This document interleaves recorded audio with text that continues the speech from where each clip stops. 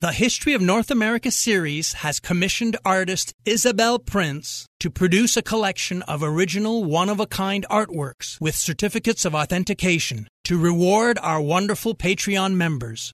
Each abstract piece is directly inspired by the themes, characters, geography, or topics covered in our episodes. Check out this special collection at patreon.com/MarkVinette and join our growing team of loyal supporters.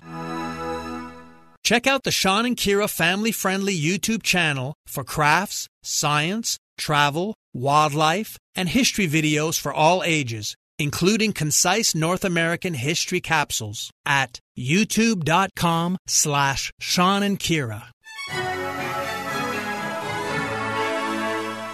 Welcome to the History of North America. I'm Mark Vinette. In this episode, we sail alongside John Cabot and share in the exploits of England's first great maritime explorer with the support of the English king Henry VII. Join me as we explore the northeastern coast of North America under the flag of England. The English king Henry VII issued letters patent to John Cabot, or Giovanni Cabotto, an Italian-born navigator, authorizing him and his 3 sons to voyage in search of unknown lands, to return their merchandise by the port of Bristol, and to enjoy a monopoly of any trade they might establish there.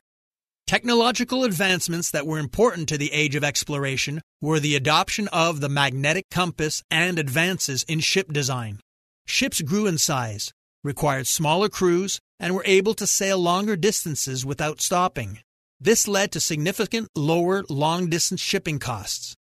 Prior to the age of exploration, European sailing had been primarily close to land, guided by port and coastal nautical charts. These sea atlases specified proven ocean routes guided by coastal landmarks as sailors departed from a known point, followed a compass heading, and tried to identify their location by its landmarks.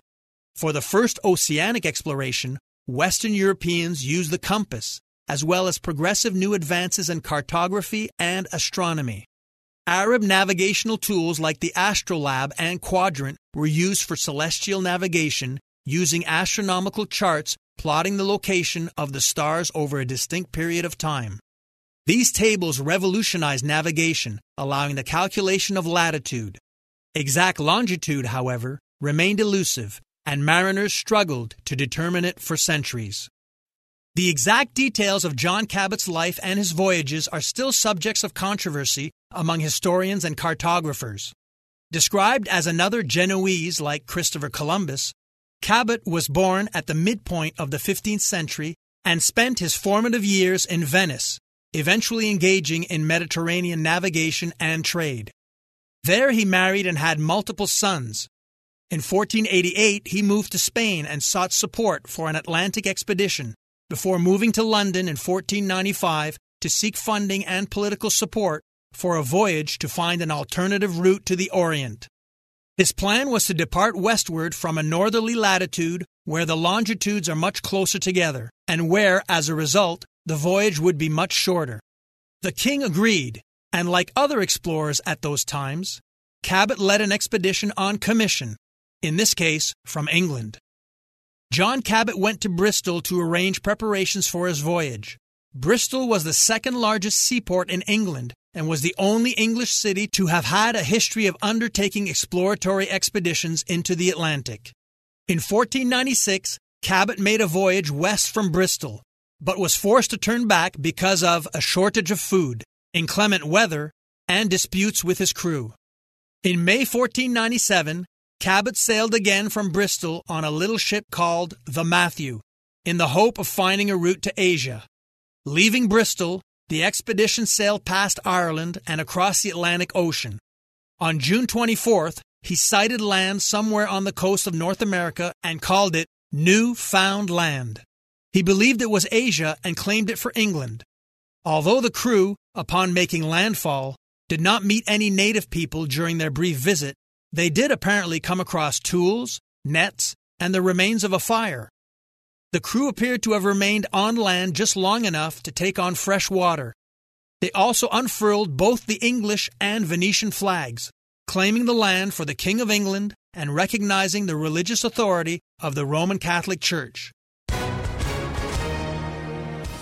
Hi, everyone. If you've been injured in an accident that was not your fault, listen up. We have legal professionals standing by to answer your questions for free. Call now and find out if you have a case and how much it's potentially worth. Call 800-218-6010. I'm here with spokesman John Wolf. So, John, tell everyone listening who should call right now. Well, Maria, first off, thank you for having me here. It's always nice to answer the listeners' questions. Now, as far as who should call in, anyone who's been injured in an accident and think you deserve compensation, give us a call right now. 800-218-6010. You'll find out if you have a case and how much it's potentially worth. Thanks, John. You heard it, folks. Take advantage of this opportunity and call now. 800-218-6010. Advertisement sponsored by Legal Help Center. May not be available in all states. Cabot continued to explore the coast for weeks thereafter, making observations and charting the coastline for future voyages. He landed only once during the expedition, before turning back. The exact location of the landfall has long been disputed, with different communities vying for the honor. Records indicate that he sighted land at a northern location believed to be somewhere in the Canadian Atlantic provinces.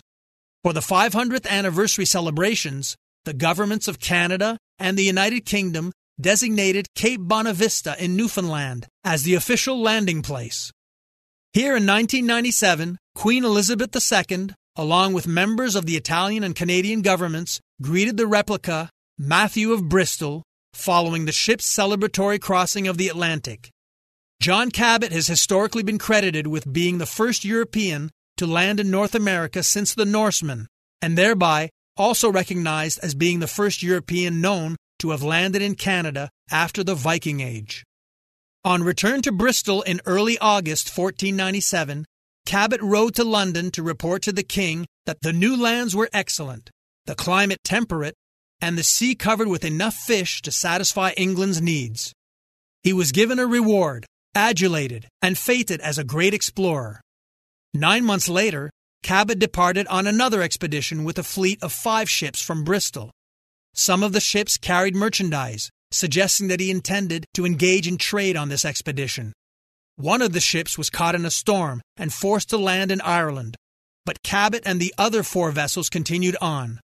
Mystery surrounds the fate of the expedition. Was the fleet lost at sea? Or did one or more ships return safely to port? It's not known if Cabot survived the voyage, or returned and died shortly after. His overall efforts, however, helped lay the groundwork for the later British claim to Canada. King Henry continued to support exploration from Bristol. In 1508, one of John Cabot's sons, Sebastian, undertook a voyage from Bristol to North America where he explored a section of the Canadian and American coast from Hudson Bay to Chesapeake Bay.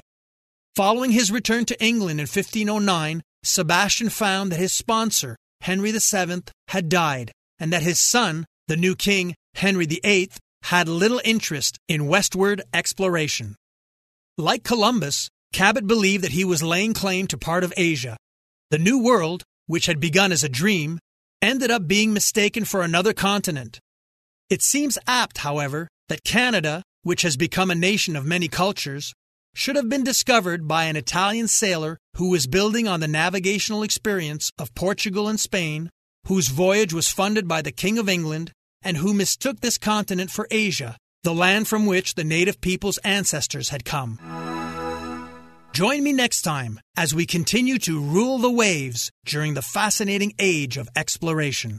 Check out the YouTube version of this episode, which has accompanying visuals, including maps, charts, timelines, photos, illustrations, and diagrams. Please consider supporting our History of North America series in the following ways. Join our growing community on Patreon. We offer lots of membership benefits, including ad-free content, bonus episodes, history-inspired artworks, and books. Receive an ebook welcome gift upon joining. Donate with PayPal and also receive an ebook. I've written many historical nonfiction and fiction books, including exciting international historical mystery and suspense thrillers. One such novel, The Dead Letter, is set in the beautiful Tudor England of King Henry VIII and his famous daughter, the Virgin Queen Elizabeth. All my books are available in print and digital format on Amazon. If you shop Amazon for books or anything else, make sure to use our free link so Amazon knows who sent you, thereby giving us extra credit with no supplemental cost to you. All links appear in this show's description and on our website at markvinet.com. Spread the word to family and friends. And remember, all positive ratings, reviews, feedback, and comments are appreciated. This helps us expand our audience. I'm Mark Vinet, and I hope you're enjoying the ride.